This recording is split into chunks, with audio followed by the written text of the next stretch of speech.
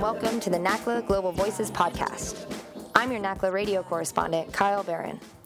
This episode is part of our series, Latin America, Migrant Journeys. On June 24th, the U.S. Senate passed an immigration bill with a vote of 67 to 27. The bill seeks to create a roadmap for citizenship while strengthening border security. It also raises the cap on visas for high-skilled workers and intends to establish a new visa program for low-skilled workers. According to NACLA contributor Todd Miller, the Senate bill provides for the hiring of almost 19,000 new Border Patrol agents, the building of 700 additional miles of walls, and an investment of billions of dollars in surveillance technologies. In July, I spoke with Global Voices contributor Robert Valencia about the Senate bill. I think there's a big win in this situation. The big win here is the fact that immigration is brought back to the spotlight at the national level. I think, unfortunately, what we've seen here is that states are taking over this issue by themselves. We've seen, for example, HB 56 in Alabama. We've seen copycat draconian laws in Arizona. We've seen this in South Carolina and other states that have contemplated the incorporation and the implementation of these laws.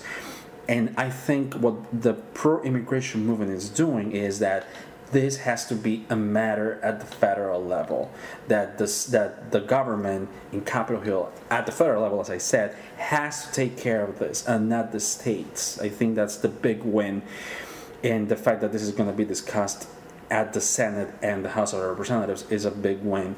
The fact that we are thinking about legalizing 11 or more million immigrants is the big win. So what was the response of the pro-immigration movement to the bill? It has been a mixed response. Yes, as I mentioned, it's a big win that we have a roadmap for citizenship for all these people who want to be recognized as legal Americans, even though they feel Americans at heart actually. But the response to the bill has been mixed in the sense that the Senate, and more specifically the Republicans, are trying to send more law enforcement officials to the border. They want to extend the wall across the U.S.-Mexico border, the E-Verify process, which is it has proven to be controversial.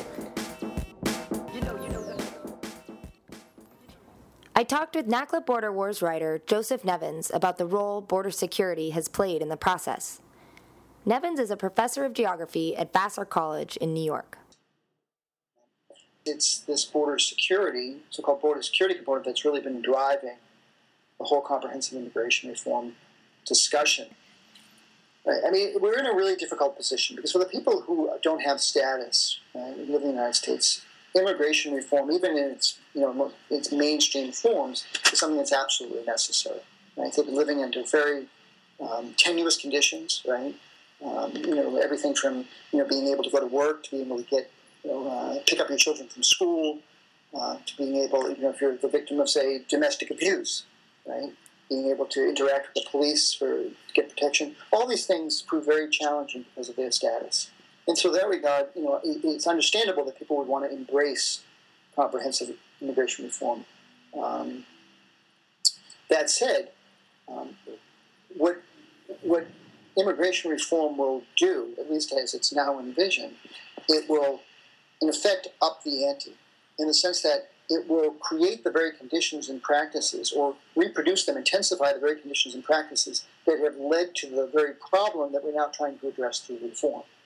So in other words, it's ridiculous to think that, and this is what a lot of the people that, especially on the Republican side of the aisle, and I want to emphasize that the Republicans and Democrats share the basic set of assumptions, but there's sort of this notion that the United States can ramp up its policing of the border and the interior to such an extent that unauthorized immigration will become a thing of the past, right, once this so-called reform kicks in.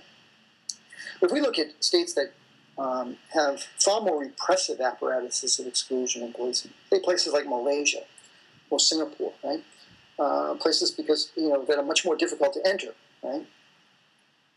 They have significant unauthorized immigrant populations still today.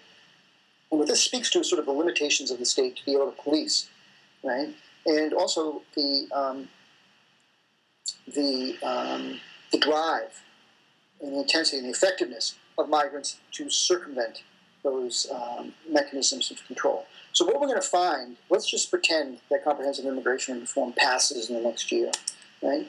I think we can say pretty safely, in the next 20 years, we're going to be facing a similar crisis. Crisis in the extent that we're going to have millions of unauthorized immigrants in the United States, people who are living in the shadows, and at the same time, they're going to be living even in a more marginalized context than they live now, because the criminalization of migrants is going to make their existence more tenuous, and the sanctions for living in the shadows will be far more draconian.